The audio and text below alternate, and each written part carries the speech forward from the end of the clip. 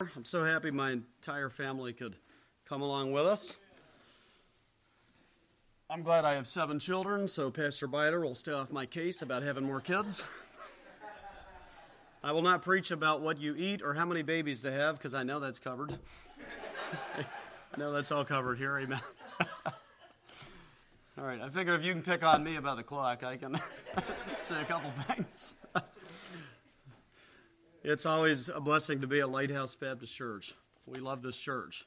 We love the Lord Jesus, so if we love Jesus, we'll love what Jesus loves, amen? And what a blessing even to see the meeting place here that you meet in and see how you've improved this. And my commendation to you, it really looks great. It's a blessing. I think it's always interesting how we pull up carpet and we find, look at how nice. Why did they cover that up? You know, that is beautiful, beautiful. And so God bless you for all that. Thank you for providing a house for us for the week and the groceries and the $100 gift card to buy groceries and all of that. It's a real blessing. And God gave us a good trip down yesterday. We left the house at 4:45 in the morning and we got here at 9 o'clock. And that's pretty good, having all 6 of our girls and then Dana and then Mary Ellen and Nancy. So, you know, having 9 women and 2 men in a van, that's a pretty good time, isn't it, brother? It's pretty good. Yes, we didn't have to stop much. And the girls, Dana and the girls did such a great job Sunday night getting food ready and all. So we ate in the van and just cruised on down. And the Lord is good to us. We ought to notice all of his blessings. The Psalms talk about that. We should observe these things. We never had to stop. We came all the way down on the eastern seaboard, so around Boston and then Baltimore, Washington, D.C., and I don't think the traffic stopped one time. Slowed down a few times, but never stopped. And thank God, no mechanical difficulties and all. The Lord is very good to us. In the book of John and chapter 13, John chapter 13, the scripture says, now before the feast of the Passover, I've got this part underlined here. It says, when Jesus knew that his hour was come, that he should depart out of this world unto the Father. Having loved his own which were in the world, he loved them unto the end. And then there's a little gap of time, but then he had the supper, and supper being ended, the devil having now put into the heart of Judas Iscariot, Simon's son, to betray him. I've also got this underlined, Jesus knowing. Jesus knowing. I believe it's important to notice when Jesus knew and Jesus knowing. Look what he did when he knew what he knew, and knowing what he knew, that the Father had given all things into his hands, and that he was come from God, and went to God. Jesus, with all of this knowledge, he riseth from supper, and laid aside his garments, and took a towel, the slave towel, and girded himself. He put that towel around him like a slave. After that he poureth water into a basin, and began to wash the disciples' feet, and to wipe them with the towel wherewith he was girded. Then cometh he to Simon Peter, and Peter saith unto him, Lord, dost thou wash my feet? Jesus answered and said unto him, what I do thou knowest not now, but thou shalt know hereafter. Peter saith unto him, thou shalt never wash my feet. Now, isn't it interesting? He just said, Lord. You're the Lord. But then he's telling the Lord what to do. Isn't that sad? Isn't that how often we find ourselves? Lord, no. Somebody said you can't say no, Lord. Those 2 words cancel each other out. That's true, isn't it? No, Lord. Lord, no. Don't do this. Jesus answered him, if I wash thee not, thou hast no part with me. Simon Peter saith unto him, and he's going to tell the Lord what to do. Lord, not my feet only, but also my hands and my head. Peter seemed to kind of swing back and forth pretty extreme, didn't he? Jesus saith to him, he that is washed, and that word for wash there, the word behind this English word, has to do with like a full bath.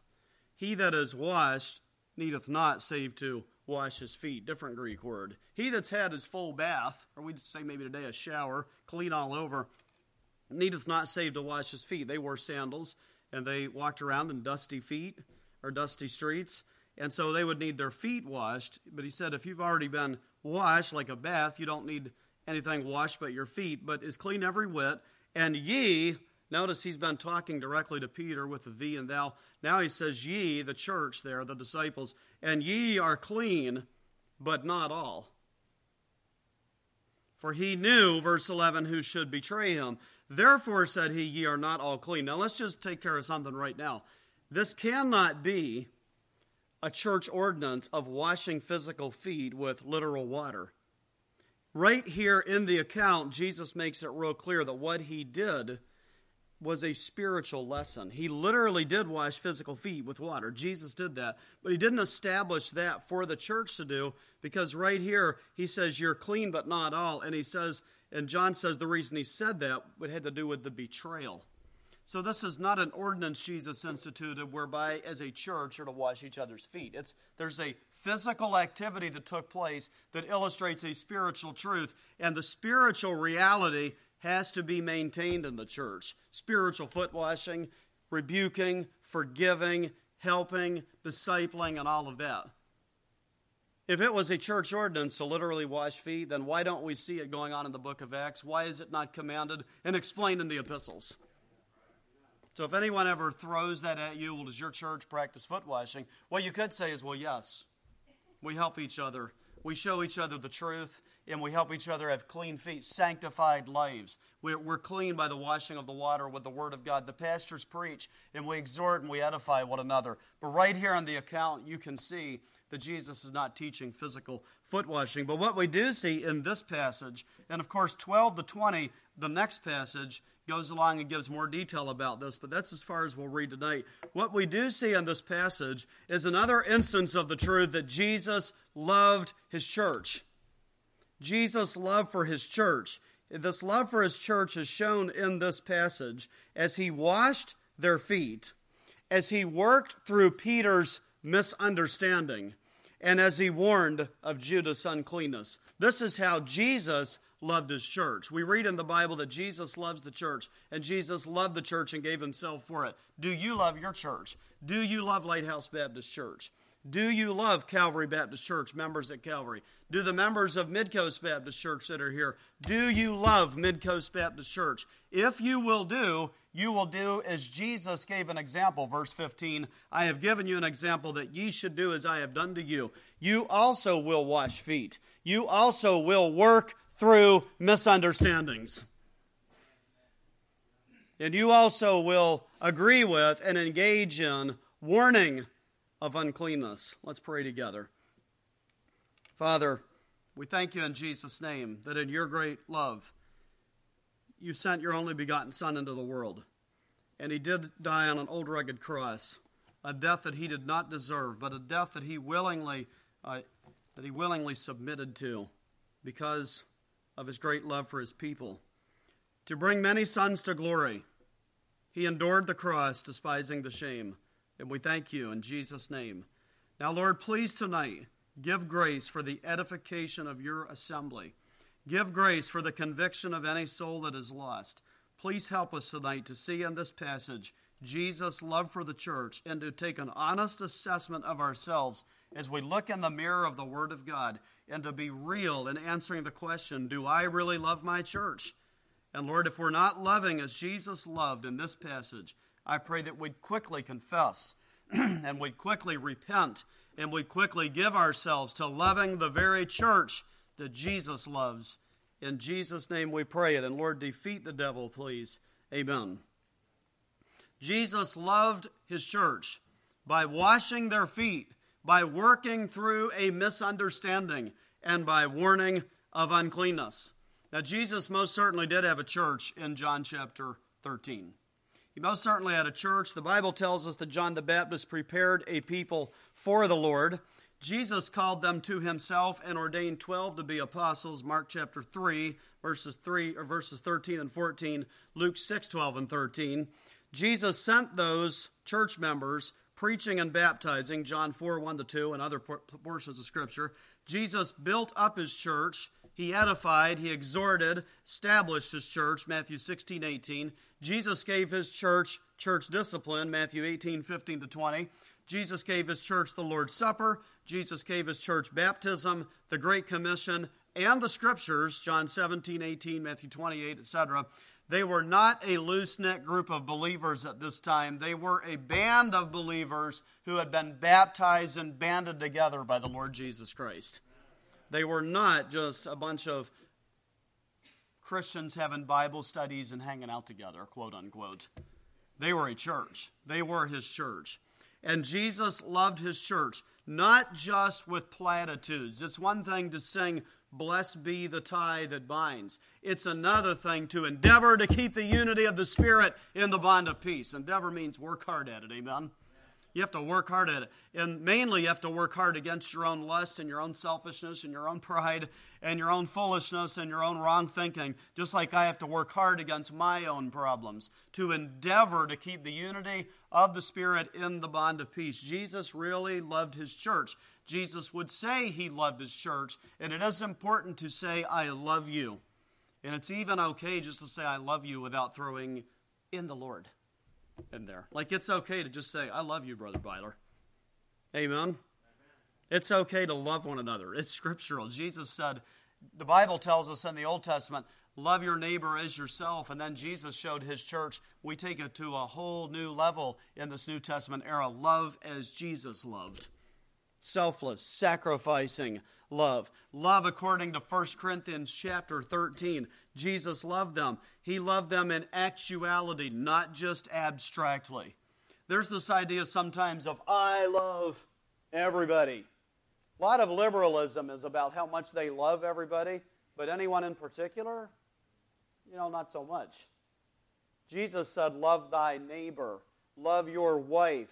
Young women, learn to love your husbands and love your children, not just abstract. When I was a kid, I always got nervous when everyone was saying they loved each other in the house. I just was never touchy and feely and lovey-dovey and all that. And I can remember being 12, 13 years old, and we'd be all saying goodnight, and Dad would say, I love you, and my sisters, I love you, Dad, I love you, Mom, I love you, and I'd yell, I love everybody, and I'd run and jump in bed, because I just didn't like getting real personal with it. Just wasn't me. And I've learned to be more personal like that. I can remember my grandma would hug me, and I'd be flailing around, and my aunts and uncles and my mom would say, you need to learn to give people a real hug, Bobby, and it's okay, and stop acting so awkward and everything. A lot of folks are happy to talk about loving in general, but not actual loving in particular. Jesus actually loved in practice, not just abstract, but active love. In this text, we see, very simply, he washed their feet. He washed their feet. Now, I want you to think about who Jesus is in the book of John, as far as John is revealed up to this point about Jesus Christ. In chapter 1, we see he's the eternal Word who made all things, who is with God, who is God, who gives light and life, who was made flesh, who perfectly declares the Father, who is the King, the Messiah, the Christ, the Son of God, the King of Israel. We're just going to get a good rhythm here, okay? I'm going to give you a statement from each chapter, and you're going to say, all right, we can do this. In chapter 2, he began to manifest forth his glory by making the water wine, and he cleansed his Father's house. In chapter 3, he's the bridegroom who is from above and is above all, and he is he whom God hath sent. You got it. In chapter 4, Jesus is the Christ, the Savior of the world. In chapter 5, he is equal with God, and he is the judge. In chapter 6, he's the master of the wind and sea, with authority over his church and authority over nature. And he's the bread of life, the Passover lamb, and the Christ, the Son of the living God. In chapter 7, he's the giver of the Holy Spirit. In John 8, he's the light of the world and the eternal God who declared, before Abraham was, I am. In chapter 9, he's the Son of God who can open the eyes of the blind. In chapter 10, he's the shepherd of the flock of God, who has power to die, power to rise again, power to give eternal life, and who is one with the Father. In chapter 11, he's the resurrection and the life. In chapter 12, he is the Son of Man, who is the high and lifted up one, who is holy, holy, holy, and before whom every knee shall bow, and every tongue shall confess that Jesus Christ is Lord. And in chapter 13, this very same Jesus, this Lord of glory, the Son of God, the King of Israel, the Word, the eternal Word, the one who is the Word veiled in flesh, the Godhead see, the incarnate deity, Jesus our Emmanuel, rises up from supper, lays aside his garments, puts on his slave towel, and washes the feet of his disciples. Isn't that amazing to think about that? That's what he did right there was like a little picture of what he did in the big picture when he stood up from his throne in heaven and laid aside not his deity, but laid aside the free exercise of his attributes and came down and put on the robes of human flesh, the slave robe of human flesh, and served God and served his church, and then eventually rose again and was exalted to the Father's right hand. Jesus really stood up and really did serve his church. It's amazing. Jesus really loved them. I mean, we see Jesus loved his church by really doing real hospitality that met a real need. Now, with our 21st century American lens over our eyes, maybe we don't really see what's going on here. They have gone into the supper room and they've had this supper and nobody's washed anybody's feet. That's really poor manners. But you see, apparently there were no slaves there. Peter, James, John, Bartholomew, Thaddeus, Simon, and the rest of them, they weren't going to wash each other's feet because none of them were slaves. They weren't servants. They were above foot washing. Foot washing was the task for the most menial, lowly slave in the household at that time. None of them were doing that. So it didn't get done. It needed to be done in the assembly. But it didn't get done because everybody that's there was too good to do it. Except for the one they all called Master and Lord. And he says that in the next passage. Ye call me Master and Lord, and you say, well, for so I am. And if I, therefore, your Master and Lord, wash your feet, you ought to do the same thing. Amen? Jesus loved them. There's a real need, and there's real hospitality that Jesus engages in to meet a real need. Now, this type of self-demoting, self-sacrificing service is taught all through the Bible, Old and New Testament. Particularly, it is promoted in the New Testament epistles to the churches. This is actually a qualification for pastors. Pastors are to be men that are hospitable and actually not just making sure we do something hospitable now and then, but actually given to hospitality. Like we look after the needs of real people, and we really make sure real people are really taken care of as we are able and as it is fit. This is actually real Christianity going on here. By the way, would you agree pastors are to be given to hospitality? And would you agree also that every church member is to follow the faith and example of their pastor? So then church members ought to be given to hospitality.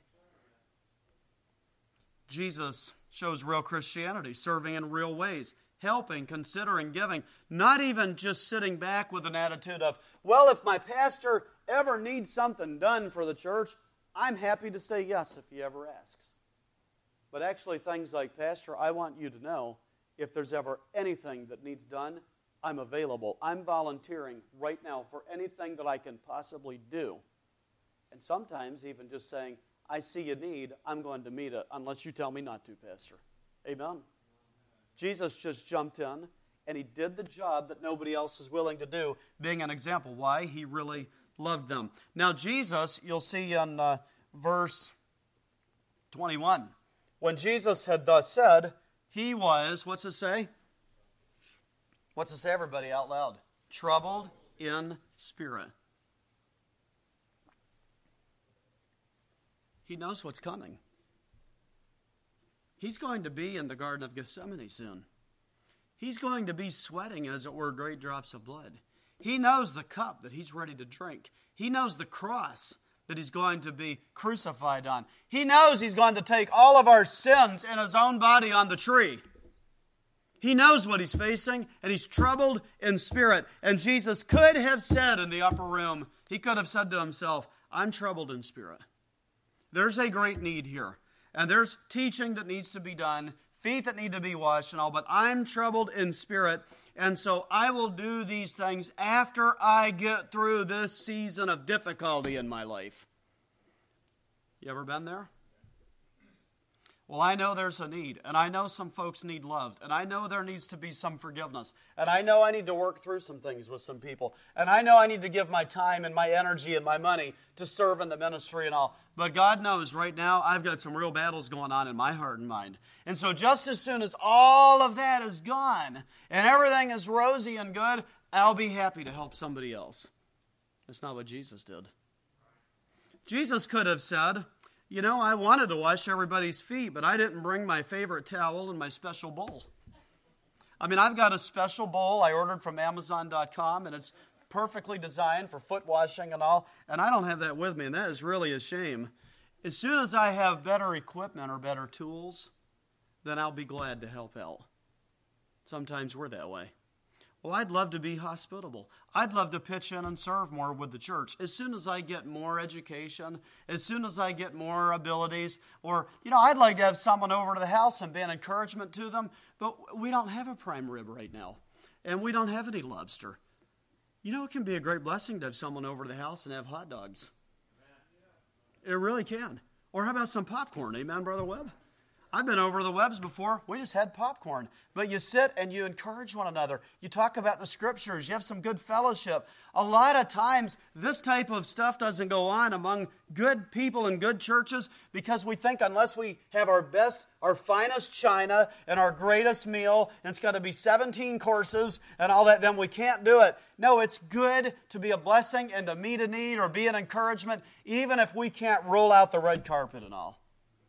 Jesus gave what he could give. He did what he could do. Don't wait until everything is super duper in your life and you have better stuff or better abilities. Serve like Jesus did. And when is that? It's now. Now. Now's the need. Now is the time. Give what you have. Be hospitable now. God will bless that. Jesus really loved his church. So he met a real need. And meeting this real need, then of course, he used that as occasion to teach spiritual truth by his example and by his teaching. And in the next passage, he talks about that example that he just gave. He does it, he actually does it, and he teaches it. And that's so important. Preaching and practice. Someone said, creed and deed. Jesus loved his church. Jesus loved his church also at this time, in this place, by working through Peter's misunderstanding. Jesus comes to wash Peter's feet. Oh, not me, Lord. Thou shalt never wash my feet. And then, oh, wash me all over. A misunderstanding. You know what misunderstandings are? They're a great part of church life. What I mean by great is a big part of church life. Misunderstandings are a big part of married life. Say amen, brother. You finding that out? Only you misunderstand her. She does not misunderstand you, right? It's your fault. But misunderstandings. Misunderstandings is a big part of school life, work life. And there's a lot of folks. There's a misunderstanding, and off they go. They give up. They throw in the towel. Don't be that type of person. This is much of church life. Here we have the church gathered in an upper room. It's a very difficult time. It's a very heavy time. It's a very tough time. And the church is there, and the men at this time of the church, the apostles, you know what they're doing? They're arguing about who's greatest. You see it over in the book of Luke. They're sitting around arguing about, and it says they are accounting who's greatest. So they're doing it by the numbers. I mean, maybe Peter's been saying, hey, you know, when Jesus went up on the mount, who all did he take? When Jesus went in to raise up the 12-year-old girl, how many of us went in the room? And maybe Bartholomew is over there just going, well, you know what, Peter? Well, there was that time when I was preaching and I baptized so many people and you didn't that day. We don't know exactly, but they're counting up and they're arguing over who's the greatest. And as they're arguing, Jesus rises up, puts off his garments, puts on the slave garb, and begins to wash their feet. And then, as Peter begins to argue with him, Jesus works through the problem. The church is gathered. Jesus is, listen, teaching something. He's teaching them about love and about forgiveness and about helping each other get things right in their lives. And they did learn. When Peter wrote 1st and 2nd Peter, he was foot washing. He was helping clean up the churches of Galatia and Cappadocia and Bithynia and Asia. Amen. He was helping clean them up as the Lord showed him. But Jesus is teaching, and he gets to a leading member of the church, and this member of the church does not understand what Jesus is doing. Now, would you agree with me that at this time, Jesus was the lead pastor of that church? Amen. The lead pastor is doing something, and one of the leading church members, who's on the staff actually, he's one of the pastors, one of the bishops, according to Acts 1, one of the apostles, he starts to argue with the lead pastor because he doesn't understand what the lead pastor is doing. And then as the lead pastor answers him, he still argues with him. And what does the lead pastor do? This shepherd, this great shepherd of the sheep, Jesus, he works through it with Peter. He helps Peter come to an understanding. Now, I want you to think about this. Do you love your church? Maybe you as a member of the church, you say something and you do something, and another member of the church misunderstands what you're doing or what you're saying, or they misinterpret it, and they begin to argue with you. And maybe their visage towards you changes. Maybe their attitude towards you changes. What are you going to do about that? Will you do what Jesus did? Will you be patient with all men?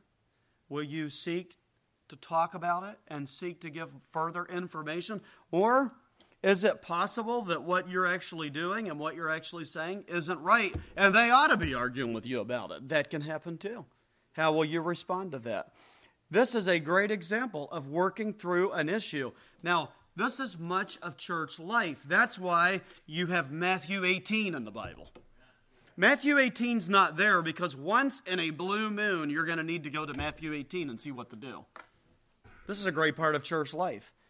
Luke 17 tells us, if your brother sins against you, rebuke him, and if he repents, forgive him, and do it 70 times, 7 times. Amen? Because that will happen often. Jesus is showing this is what you do when there's an issue. In John 21, there's another time where Peter's misunderstanding things. Jesus calls Peter to repentance and 3 times tells him to follow me. And then Peter, of course, turns about in John 21, verse 20, and he seeth John, the disciple whom Jesus loved, following. And Peter says to Jesus, what shall this man do? What shall this man do? Aren't we that way so often? The Lord's dealing with us about something. Well, Lord, what about her? The Lord's dealing with us about something. Well, what about him? Well, what about my husband? Well, what about Dad and Mom, Lord? Well, what about you? The Lord's dealing with you. The Lord's dealing with Peter, and Peter's, what about John? And Jesus said, if I will that he tarry till I come, what is that to thee? Follow thou me. And then again in verse 23, then went this saying abroad among the brethren, that disciple John should not die. So a whole bunch of brethren all around began to have a misunderstanding about something Jesus said to Peter, right? You know what John does? John sets the record straight. There will be misunderstandings. If you look over later in the book of Acts, chapter 6, you see basically a fight breaking out because the Grecian widows are being neglected in the daily ministration. What does the church do? Do they split? Does everybody take different teams and they war against each other? No, the church works through the issue because the pastors say, here's the issue, we've got a plan, now let's work through the problem. And what happens at the end? The word of the Lord increases and multiplies. Amen? In chapter 15, the church at Jerusalem has some men not sent out, but it does say they went out. There's a difference in sent out and went out. I'm not going to preach on that tonight. But there's problems all over the place because of the went ones that are not the sent ones. But the went ones go down to Antioch, and they're saying, well, you got to be circumcised, etc. And so Paul doesn't put up with that, not even for an hour. He gets right in their face, and the church at Antioch says, let's send some men up to Jerusalem, and let's see if we can work through this issue between these two churches now. And they go up there, and the whole church meets, and then just the leadership meets, and then the whole church meets, and then James, the lead pastor, gives his sentence, and they all agree to it, and they put it in writing, and what they did is they worked through the issue. Amen. We can work through issues by the grace of God. You see it over in Romans 14, how to work through issues. Pretty much all of 1st and 2nd Corinthians is about how to work through issues. And then Philippians 4:2, I beseech Euodia and Syntyche, work through your problem. Get with it and get on the same page. I mean, God's will is that in the local New Testament church, Lighthouse Baptist Church, it's one mind, one mouth, glorifying one Lord. And then you have the book of Ephesians. You're going to have to forbear. You're going to have to forgive. You're going to have to be kind one to another, tender-hearted, forgiving one another, even as God for Christ's sake hath forgiven you. And then in the book of Galatians, ye which are spiritual, restore such a one. Restore, set the broken bone, help them get this right. And if you've got the broken bone, you got to lay still and let folks in the church restore you. That's why often there's not restoration. Because you're trying to restore someone and they're laying there shooting at you with a .45. Or they're trying to take your head off with a chainsaw or something. No, we're trying to help you. We're trying to help you. Jesus worked through this with Peter, and Peter cooperated. He let the Lord lead him in this. Much of the New Testament concerns itself with dealing with interpersonal relationships. Why? Because we got real issues with interpersonal relationships. We got to learn how to actually talk with each other. And I chose the word with instead of to. We have to learn to talk with each other. There's a difference in me talking with Brother Byler and me talking to Brother Byler. Amen? And if we're talking with one another and he says something that I think, well, that's crazy, it would be wise for me to say, brother, could you repeat that? He could say it again. I could say, now, is this what you mean by that? And that would give him an opportunity to further elucidate, put more light on it, or maybe to say, you know, that's not at all what I meant. Let me try again. Especially if we're having an issue together and he says something and I'm sitting here and I'm not hearing what he's saying. I'm just preparing my answer. It's a good idea for me to say, I need to just hear what you're saying instead of trying to come up with my rebuttal. And so for me to actually answer you, I really need to know what you're actually saying. So is this what you're saying? And put it out there. And then Brother Russ, he has an opportunity to say, yes, that is what I'm saying. Or to say, no, that's not what I'm saying. All right, well, let me try again. Is this what you mean? Yes, that's what I mean. Okay, now I can actually answer that. That'd be like working through an issue. Instead of just, he said it, I don't like it, now I tell everybody he said it. I get upset, I maybe tweet and Facebook, and I text him, and I say, I'm out of here, and I'm all done because we got a problem. No, you work through problems. Problems are opportunities. Work through problems. Work through the confusion. Work through it. And you know what some folks will say, brother? But I'm just not a confrontational person. Could you show me where that matters one bit in the Bible? Listen, stop thinking of these things as confrontations. Start thinking of it as Christianity. It's not about confrontations. It's about being Christ-like. Jesus washed their feet. Jesus works through the misunderstanding. The spiritual lesson going on here is that people that are saved people, clean people, will get dirty feet. You will see dirty feet in the church. I don't mean physical feet. Jesus isn't just talking about that. He shows that because he says Judas isn't clean, right?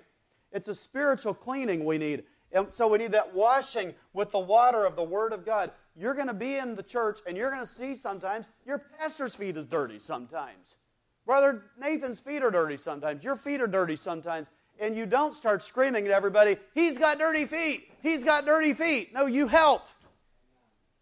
And then as you're helping, there might be problems as you're trying to help one another. Be pure and be holy and be sanctified and love God. And as you provoke to love and good works, and as you edify and exhort, there might be some friction in all of that. You don't run away. You stick with it and you help each other. You work through it. But I'm not confrontational. Stop thinking of it that way. Be Christ-like. It's good. It's a blessed thing. It's being a Christ follower, a Christ-committed person. You'll have to be humble, though. Jesus is down low. He's wearing the slave's towel. And it's popular for everybody to say, well, I'm just a servant, But somebody said, check your reaction when someone treats you like a servant. I'm just a servant. Okay, then what happens when someone treats you like a servant? Jesus really humbled himself and served. Work through it biblically.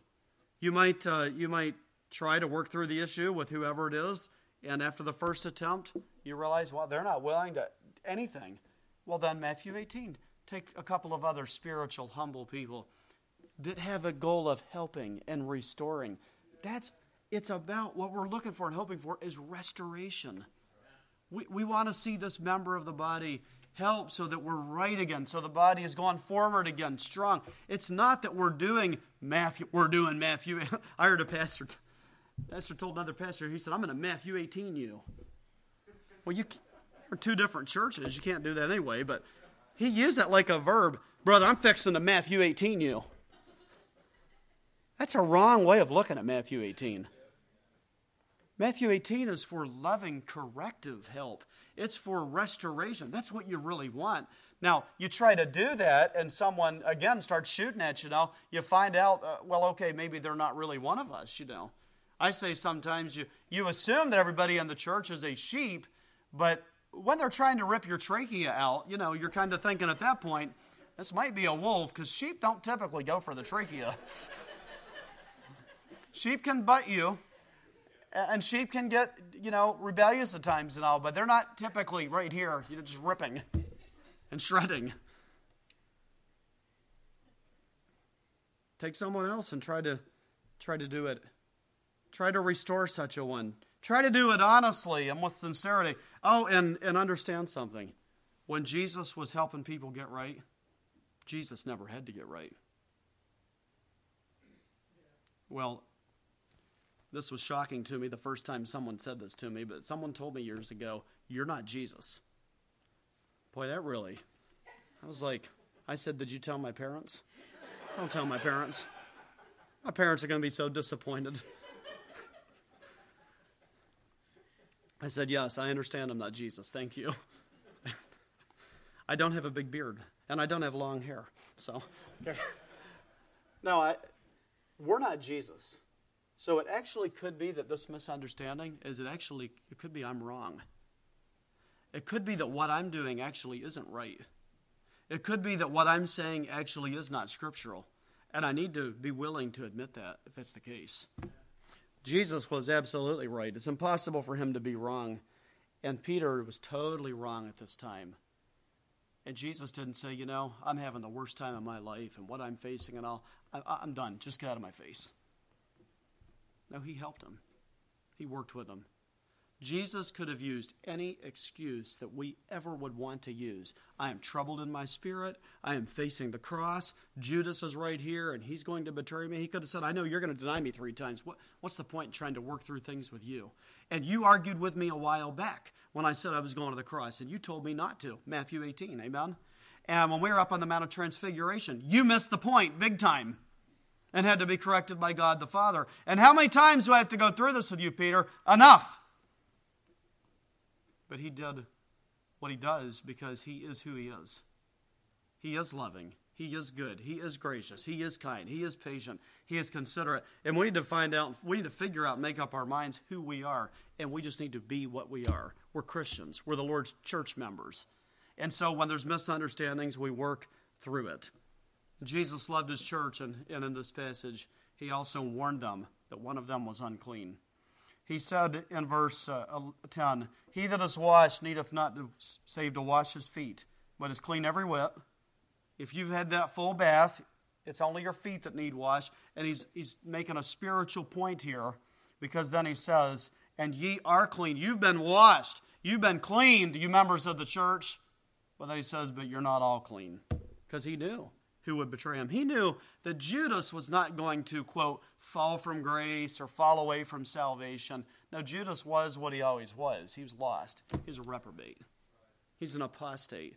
And Jesus loves his church so much, he warns, not everybody that's in the crowd is actually converted. Not everybody that shows up at the supper here is going to be in the supper up there. Amen? Not everybody who comes out to the preaching has actually got a place in heaven, name on the roll up there and all. And so Jesus warns of that. You know, some would say that a pastor that preaches these negative things at times and says some will fall away from the truth, and some will go out from among us, and certain will be deceivers, and there's false prophets. A lot of times people think, well, that's really unloving to talk that way. Jesus is love personified, and he talked that way. God is love, and he talked that way. He told the truth. It's actually very loving to warn sheep about wolves. It's actually loving to state the flat reality that not everybody that says, Lord, Lord, is in fact a servant. It's loving to prepare people for the truth that there will be false teachers among you. And by the way, Peter, who was there for that foot washing and who was taken through that misunderstanding by the Lord, Peter did learn to not only wash people's feet, but he also learned to warn. That's what he did in 2 Peter chapter 2, didn't he? He warned about people like Judas, even that were in the churches at that time and even in this day that we live in. Peter learned from Christ. It's loving to warn. There are false professors. There are false ministers. There are false prophets. You love your lost friends, and they're listening to these guys on the TV and radio and internet. If you love them, you will warn them to turn those guys off. Turn them off. Put them away. What you need is a real Bible in a real church with a real man of God that preaches the real Jesus and the real gospel. You say, well, I don't want to drive them away. They can't get any further away than they already are. They're dead in trespasses and sins. You're shining the light there. You're showing them the truth. And the truth will make them free. Nothing else will make them free. The Lord let our church see a 94-year-old man saved this summer. We were outdoor knocking. And his daughter down in Phippsburg, Maine, said, she said, I got my own thing worked out with Jesus. And that lets you know she doesn't really, because it doesn't work that way. But she said, I got my own thing worked out with Jesus, me and my husband. But she said, if you want to go see my dad in the nursing home, that'd be fine. And so I went to see him. And this guy's deaf. He was injured in an accident years ago, lost his hearing. He doesn't know any sign language or anything. I went in there, and there sits this man. And I tried to communicate a little bit with a whiteboard I wrote on. Well, I went back a few days later with a laptop that I plugged into his TV, and as fast as I can type, he'll answer them. We have conversations like that. It's amazing. And I took him a Bible lesson. What is the Bible? And he read that entire thing. The next week, I went back to see him. He had things underlined. He had questions written down. 94 years old. Isn't that amazing? And we talked all about that. And he told me that he's confused. He could talk clearly and all. He said, I'm really confused because I keep watching this guy on TV and this guy on TV. And I said, I love you, Mr. Moore, and I care about you, and I want to help you. I said, but God sent a real man of God to talk to you, and it's got to work like this. You need to listen to me because I'm giving you what the Bible says. You need to turn all of them off. Stop listening to them. A lot of people would say, well, you're going to lose them being like that. Hey, if God's getting them, God's getting them. The truth is not going to hurt them. The truth is going to make them free. And so the next week I went in, and he had gone through the next lesson, who is God? He'd underlined, written down all kinds of things. And I said, are you still confused by the guys on TV? And he said, no, I haven't listened to any of them since you started talking with me. Isn't that a blessing? He's repenting of false doctrine. He's getting away from that. The next week, who is Jesus? Next week, what is sin? The next week, how can our sin be forgiven? After about the 7th lesson, you know what he did? He called on the Lord to save him. 94 years old. It's not going to hurt him to warn about false teachers and false preachers. It's what Jesus did. It's not going to hurt a church member when you hear some church member talking about some wrong doctrine, some wrong idea. When you hear them talking about being influenced by maybe those that have gone out from us, who are carrying wrong doctrine and all, it's not hurting to warn about that. It's helping. Jesus warned about the uncleanness in his church. It's loving to show people from the Bible there are ministers of Satan. There's false prophets. There's false professors. Over in John 16, 6 and 7, it's a verse I've used many, many, many, many times in Brunswick, Maine. Jesus said, "Nevertheless, I tell you the truth." He's telling them some things there they didn't want to hear. They didn't want to hear about this awful cross that was coming and Peter's denial and all of this, but he said, "Nevertheless, I tell you the truth." The truth will help. Jesus loved them, and even when they didn't want to hear it. Who wants to conclude this very somber meal where Jesus now has done this teaching by washing their feet and dealing with Peter? Who wants Jesus to, quote, mess all that up by saying, "By the way, one of you is going to apostatize"? But that's what needed to be done. And when your pastor warns, don't be shocked if somebody walks away. Don't be shocked if somebody just throws in the towel and goes back to the world. Now, don't be surprised. And that's not losing salvation. That's just showing they never had it. No, that's a good pastor that warns about it. It's the truth that makes you free. The pseudo-love with the sweet, sugary placebo, it doesn't make anybody free. It just deceives people. Jesus actually really, truly loved his church. He loved his church when it was not convenient for him. He loved his church when he was in a troubled state.